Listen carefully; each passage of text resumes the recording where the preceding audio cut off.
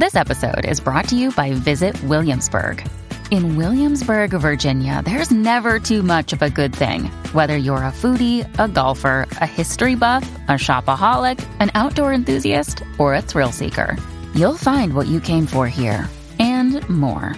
So ask yourself, what is it you want? Discover Williamsburg and plan your trip at visitwilliamsburg.com. Yo, what's up, guys? You like our podcast? You want to make your own? You have all the power, all the resources you need to make your own podcast. That's right. If you haven't heard about Anchor by Spotify, let me give you a rundown. Basically, it's the easiest way to make a podcast with everything you need all in one place, and here's how it works. Anchor lets you record and edit podcasts right from your phone or your computer, so no matter what your setup is like, you can start creating today. Then you can distribute your podcast to the most popular listening platforms, including Spotify, with a single tap. Anchor is also the only place you can publish video podcasts to Spotify, which is super important. With Anchor, creators can earn money in a variety of ways, including ads and podcast subscriptions. That's right. And best of all, Anchor is totally free. So download the Anchor app or go to anchor.fm to get started. That is anchor.fm to get started. It's what we use. We get a little kickback from it, and we appreciate it. So if you guys want your own podcast, go to anchor.fm to get started. Peace.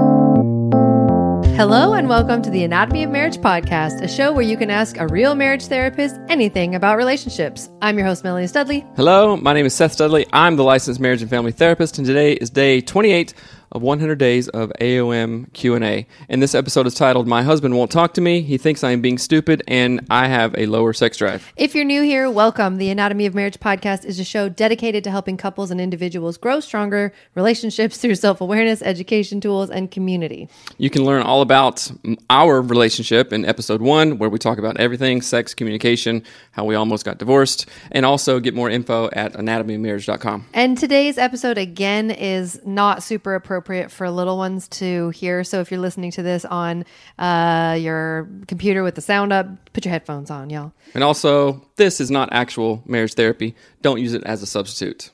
That's our disclaimer.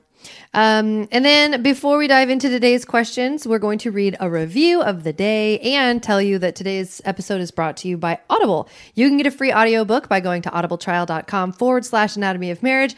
Get a free audiobook. I'm currently reading The Power of Habit, and it's amazing. I just read The Subtle Art of Not Giving an F. Before that, I read Take Control of Your Life by Mel Robbins. So go there, get a free audiobook because they're amazing. But the review of the day is from Jamie Billington, and it says, go ahead and read that. I started listening to the podcast a couple of weeks ago, starting from season 1. It has been purely amazing to listen to.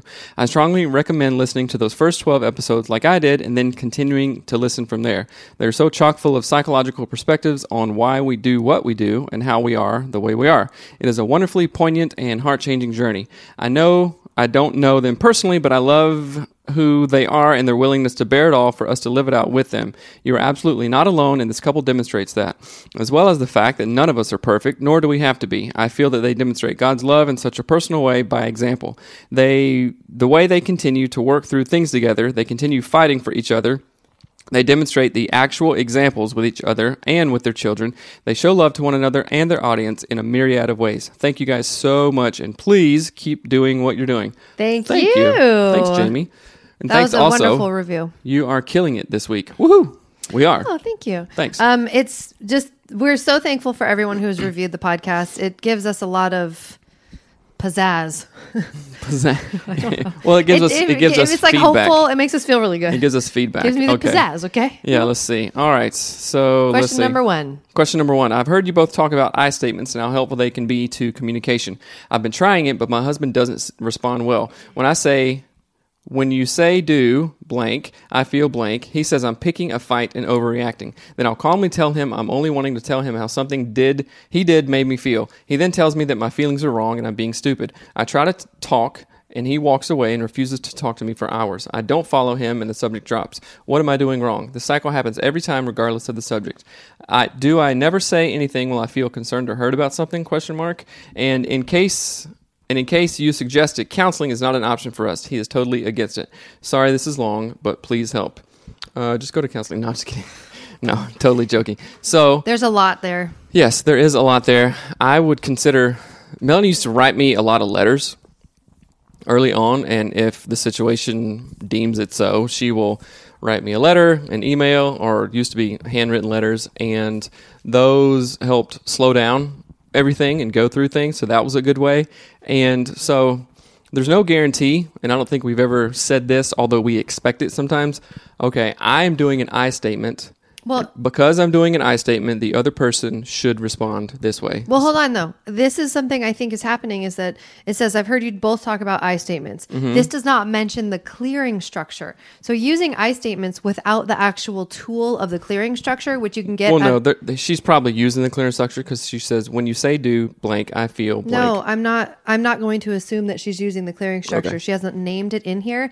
And when you don't use the clearing structure and you don't have the rest of the outline for an I statement, you are, in a way, you're using half of the tool. It's like breaking off the other part of a screwdriver and you only have the little nub and you're like, well, it's in there. Why doesn't it work? Right. You don't have the back half of the screwdriver that does all of the work. So the I statements are like the end of the screwdriver. The rest of the clearing structure is like the handle. The torque. The torque. Amatic. Rex. That was weird. But so I think if you're not using the clearing structure for your I statements, that is where you start. Because like Seth said, like in the past, I would write Seth letters because I knew, and I actually didn't know, like logically, it was sort of like a visceral thing that if I tried to talk to him about it, it wouldn't go well. He would get upset. We would probably fight. So I was unknowingly writing it down because it slows down his process and he can't get flooded. It slows down your process too. Oh, for sure. Yes, definitely slow down my process as well. So that's the first thing that I would say is make sure you're actually using the clearing structure. When I tried to use I statements before I used the actual clearing structure, it was a nightmare because it was like, I think you're mean. I think you're bad. I don't like how you did that. Right. And then there was no like handle to the screwdriver to make it make any sense. It was very, when we use those statements the wrong way, it can be very Melanie-centric or very Seth-centric, and that doesn't give your partner room. So, and it says, should I just not, do I never say anything when I feel concerned or hurt about something? Absolutely not. You have to share that stuff. And I don't know if you're using the clearing structure or not, but go download it at anatomyofmarriage.com, get the clearing structure, and use it thoroughly. And hopefully your husband will listen. Check for Mariner. Whoops. Don't know what that was. It Some was alarm. an alarm. Why? Now it's all messed up. Well, it should start again. It's not. I think. That's on Facebook. So, okay. That's Keep on so going. annoying. Keep on going. Okay. My sex drive is lower than my husband's. Anytime I try to talk to him about things I like or don't like Should sexually. I turn that off and turn it back on? Yeah, just restart It's it. very frustrating. Okay. Sorry. Sorry, our other thing messed up. Okay. Just share that one and then do it again. Yeah. I don't know how. If you're on Facebook, write something. Live video. Start. Okay. There we go. Sorry about that. Okay. If you're watching on Facebook Live, we just redid it. So here we go again. Okay. My sex drive is much lower than my husband's. Anytime I try to talk to him about things I like or don't like, sexually or sometimes otherwise, he gets really frustrated and storms off. I know at least part of this is family of origin because that's what his dad does, but I'm not sure how to help this. He doesn't like listening to podcasts and has been to counseling in the past, but felt it wasn't really helpful. I want to grow in our marriage, but I also don't want to feel like I'm just laying over and not having my voice heard. Okay. Okay. Can I say something first, though? I think I didn't know you were going to switch the questions so I'm soon, sorry. and I wasn't quite done talking about the first one.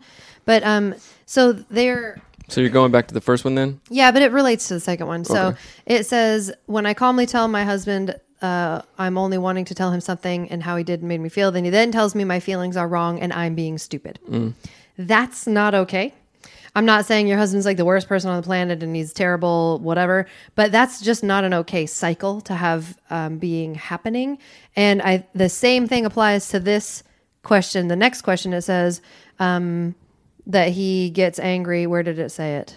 He storms off. Storms off because when you it's talk family of about origin. stuff. So that to me indicates sort of like your husbands in these scenarios are kind of like their emotional development in some areas is like kids, like they're not quite grown up about it yet, but I'm only bringing this up because I think it's important. You can't point at their dumb behavior and be like, see, you're storming off. Blah. Like it only ever makes it worse. And I used to do that with Seth. That increases all the time. pursue distancer dynamic. And I want these ladies to listen to what Melanie is saying. And also because I was like this and in a bad spot, I can get like that again, right? So I don't want any advice we ever give to be used like, well, they said this and you are doing this kind of thing. You know what I'm saying? It's never, don't ever weaponize our advice. Ever. Please don't. I used to do that with sermons and other stuff. And it's just School, you would do the that worst. with books, you like psychological stuff you were learning or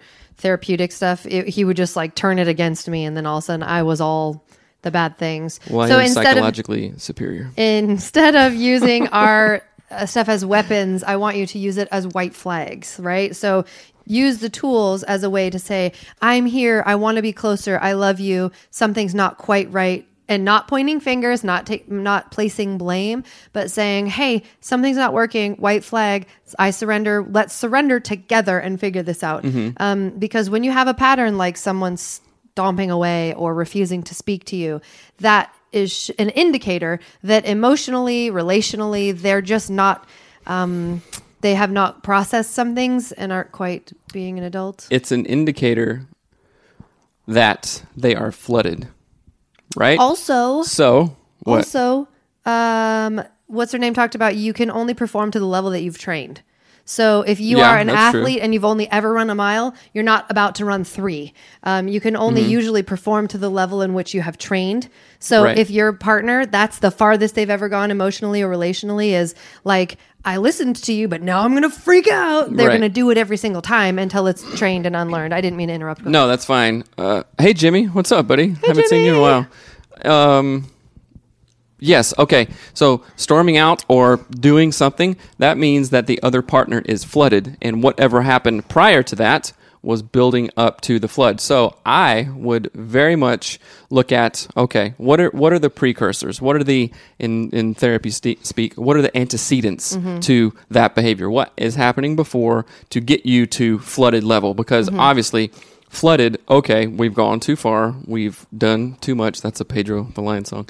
Anyway, you want to look at this stuff before. So I'm not going to blame myself for the times when I like got flooded and just like, this is too much, because it's like fight or flight or freeze or I don't know the third one. I should know the fourth one, but okay, think about that. Know that that's a pattern. And then also you could even say, hey, I have really something to talk about, but I don't want to get flooded. I don't want this to be an argument. Can you tell me when you feel yourself getting flooded, husband? You know, like when is it too much? And I swear to God, I will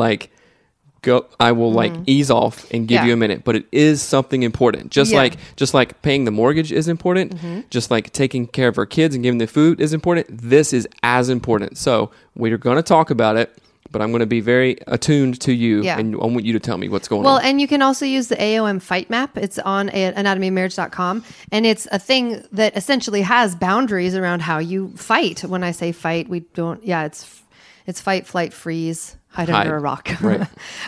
So if you think about I created the AOM Fight Map from our experiences of when we fight, because I needed to be knowledgeable enough about Seth's triggers. He needed to be knowledgeable enough about mine. And essentially all it is, he said, is that a fight club? Yeah, it's a fight club, Paul. But it's essentially... We don't talk about it. It's essentially a way to know your specific partner's triggers. And if I know that if I say something like, oh yeah, well, that's just what your dad does. If I say that to Seth, then it immediately goes from like 0 to 10,000, right? Right. And I need to know at some point that I am weaponizing my knowledge of my husband if I am using that language with him. So the AOM Fight Map is a white flag. Like I said, it's the white flag in the middle. But I'm going to say this. So the question that was, my sex drive is much lower than my husband's anytime I try to talk about it. So the thing is, I'm not sure what you're asking exactly, because it sounds like you're saying my sex drive is lower, but when I talk about it, we start fighting. And it sounds like this is a communication problem. I will address the sex drive part of it though. My sex drive would be lower too if my husband pitched a fit like a baby every time I tried to bring it up. So just maybe share this with your husband. And Oh yeah, that'll help. That won't be flooded. Hey, listen to this podcast. get It flooded said you're at a me. baby. Get mad at me. But I think there's something to be said there. Like you have to, and this goes for all relationships, all intimate relationships. You have to be appealing to the person that you want to have sex with. Does that make sense? Like if you never brush your teeth and you have all the butt sweat all day long and you don't care how you speak to me, of course I'm not going to have a high sex drive for you. Right. Ooh. Right? And there's something to think about in that statement of our sex drive is related to the road we're on. Oh, I like that.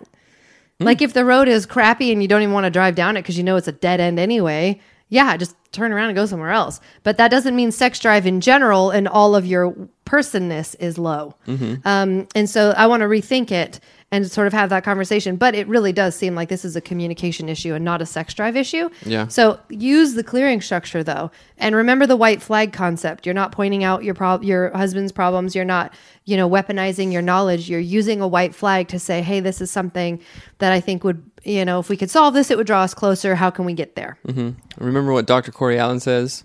Do you remember? You No. always say it wrong. The way you do sex is the way you do life. Right. Hashtag Dr. Corey is awesome. That's right. Okay. Sexy Marriage Radio. Go check it out. It's a great podcast. Yes. All right. Thank you so much for this is a question. Yes. Okay, thank you so much for bringing up the topic of porn and looking at other women. Me and my husband are literally fighting through this same thing, and I'm so grateful to hear you say it's not okay. We are currently looking for counseling. I think we need it for several reasons. Our communication needs work. My husband is very... reading. Keep Oh, reading. sorry. My husband is very quiet and holds a lot in, and then I feel like I'm left to figure it out all on my own. He feels like he is walking on eggshells. Also, I think there's a lot of undealt with stuff in my husband's childhood, and I think he is looking at girls as a way to cope. We also need to work on rebuilding trust this season, and this season has really taken a toll on us. What kind of counselor would you recommend for us? Okay. I may recommend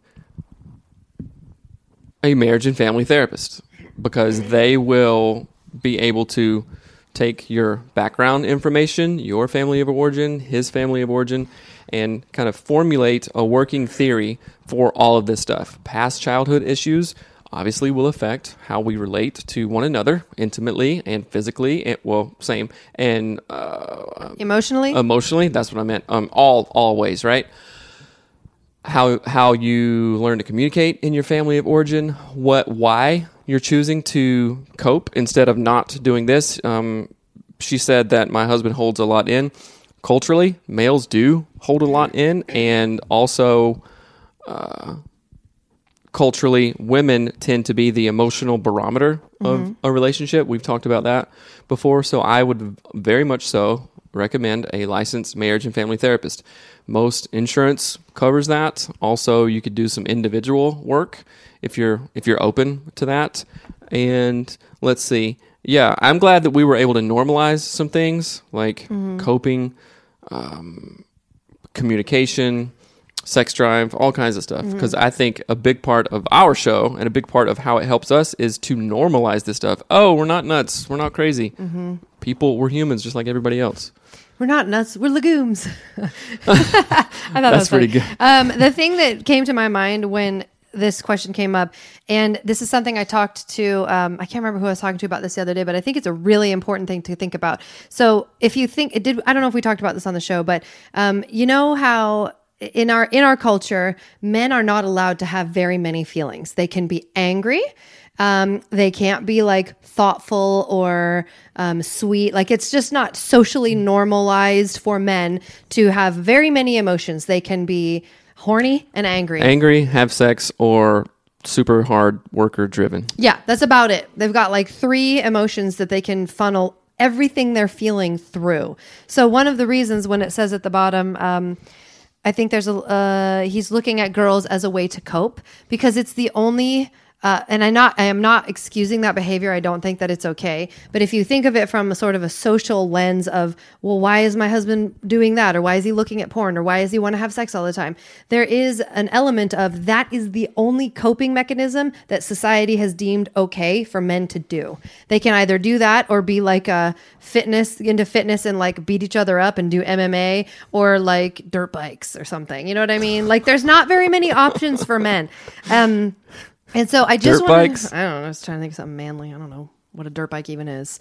I'm trying to think of like trucks. I don't know. Swing, swing. But I think it's important to think about or to know. How about that? I just think that's an important factor to understand that men don't have very many outlets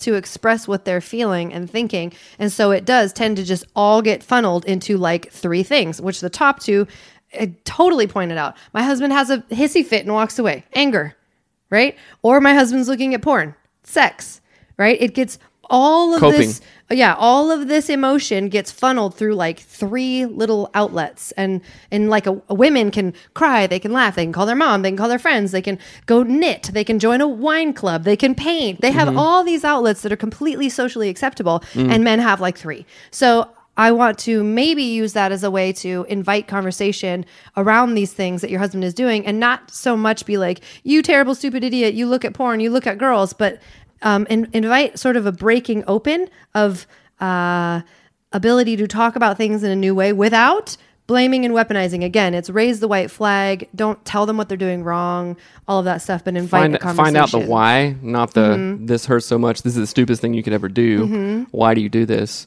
Find out the why behind it. I was talking to a coworker and we're talking about crying or something, and like for me to cry sucks so bad. Like it's so emotionally draining. It feels literally like I ran a marathon. Because you don't think I it's cry. okay. You have learned that it is not okay to cry. So you will do everything in your power to not cry. Like a happy cry is fine. That I don't feel like exhausted, drained. I feel a little bit silly after that. But like the handful of times that I have cried, it's just like, it's like lifting 1,000 pounds. Well, and think of just from a social perspective, like these people in this, like the first two questions, like my husband gets mad and says I'm stupid and storms away. That's because he's not comfortable sitting in the discomfort of not being right or not being able to control the situation. And it's really just a skill of building up our muscle in different areas, of being flexible to say, I can sit with discomfort. I don't need to push you away. I can cry about how I'm feeling. I can choose another avenue besides anger, pornography, aggressive behavior, whatever other things that you know what a really good choose. show would be? A show on the topic of, and some psychoeducation around male flooding. You know what I'm saying? Yeah. Like the physiological parts, the emotional parts for a guy, right? And then how women can understand that. And there would be a fairly one-sided conversation, but that's okay. It's just very like succinct, topical. Yeah. And then your experience of male flooding and how that feels to you on the other side. Just like, oh my gosh, he can't even cry. He can't even talk about stuff, like as evidenced by the times that we've gone through that, and as evidenced by sometimes you ask, hey, what are you thinking? And I'm like, got it. Yes. It's just a thing. And that's where a lot of people have arguments. That's where a lot of women go, what is he doing? Why, what are we even married? Kind of thing. Yeah. And the other thing too is that people go to addictions like drugs. People smoke cigarettes or drink beer all the time. Alcohol is such an acceptable way. And think of it like I think if this just came to me right now, like we need to develop and grow emotionally and relationally as we get older, meaning like from the time we're newborns, we are always developing and growing emotionally and relationally. But at some point it becomes unacceptable socially for boys to cry at things. And I'm not saying boys need to be feminine. Like, I'm not saying that. I think we need to just be ourselves and be strong and have a growth mindset. But at some point, what it's like is it like fifth grade, the boys said, all right, I've done all my emotional and relational developing. I'm just going to shove that kid in a closet. That fifth grade version of my emotional self will be in that closet. And then everything else, I'm going to grow my physical self. I'm going to grow my mental self. I'm going to become a hard worker, become a mechanic, become a lawyer, whatever I'm going to become. But my emotional self is a fifth grader trapped in a locker. And how would that feel if around fifth or sixth grade, you were like, okay, Melanie, you don't get to cry. Yeah. You just don't get to, okay? So shut it down. Yeah, well, and then know? think about this. When you are crying, when there's a situation where you're incredibly stressed out, someone you love dies, there's a really horrible tragedy, you are then bringing out of the locker a 5th grade boy to deal with your emotional That's a great point. stuff. Yeah. So your wife is sitting down with you saying, why can't you talk to me about your emotional blah, blah, blah, and sex drive, and I want this and I want that. And she's doing this, this, and this to a 10-year-old boy emotionally and expecting a 35 or 40-year-old man to respond. And then this is really good. Then the shame narrative that comes along with like, okay, like I'm literally a 35-year-old man. Should have all my S together, but I literally feel like a 10-year-old person. And then your spouse, who you hopefully have a good attachment to, who you want your softest place to land, is like berating you and just breaking you down. That 10-year-old kid is going to be like, peace out. Yeah, is going to shut the locker. Right? Yeah. And then you're going to pursue more. Why don't you talk? Why don't you do this? Why don't you do that? All this stuff. And then that's where the real trouble And think comes. about it like this. If you're thinking of, you have a 40-year-old's anger that you've worked on all the time. And a 40-year-old's You've got a 40-year-old's body. ability to check out with alcohol. You have a 40-year-old's brain to drive a car and run away. But you have a 10-year-old's ability to emotionally respond to what's happening. So it's just, I don't know. I think these questions all sort of like brought up the same thing. That's why I lumped them together, because it was like, it feels to me like the husbands in these scenarios are like a 5th grade boy locked in a locker. And there's no shame in that. It's just a reality of it, right? No shame at all. And again, you can't weaponize this. This is like, imagine if this was you. Imagine if society said, oh, you're a girl, you can't do this anymore after the age of 7, so I'm going to lock you in a locker and you'll never develop this skill or this whatever. You would feel horrific, but you also wouldn't know what you were missing. You wouldn't know that your emotional self was 10. You would think your emotional self was 30. Well, think about it in the opposite way. Like, when young girls start going through puberty or something, then you're like, oh, my innocent self is gone. Men are looking at me in a very different way, and then your whole stuff with that. So we could do a show.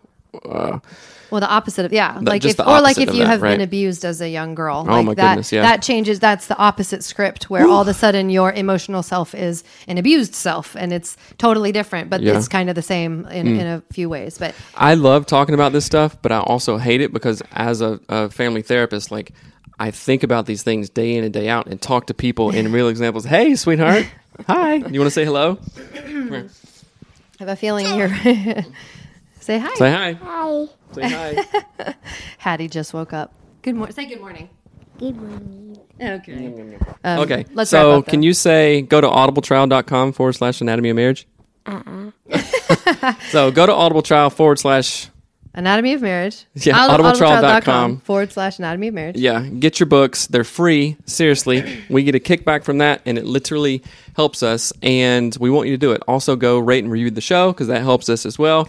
Remember to send your questions to hello@Anatomy of Marriage, or hit us up on Facebook or Instagram, where we are very active, and good conversation. Love you guys. Yeah, and please share this podcast with your married friends, your friends who are in relationships. The goal of our show at this point is to literally answer any and all marriage and relationship questions, because we see that some people aren't doing that, and we want to provide that safe space. So please share this with your friends. Send in your questions about any topic. It doesn't matter what it is, and we are here for you. Please rate and review the podcast on iTunes. It helps new listeners to find the show and spread the word about the show, and we love you all so much. All right. And have an amazing day. Peace out. Bye. Bye.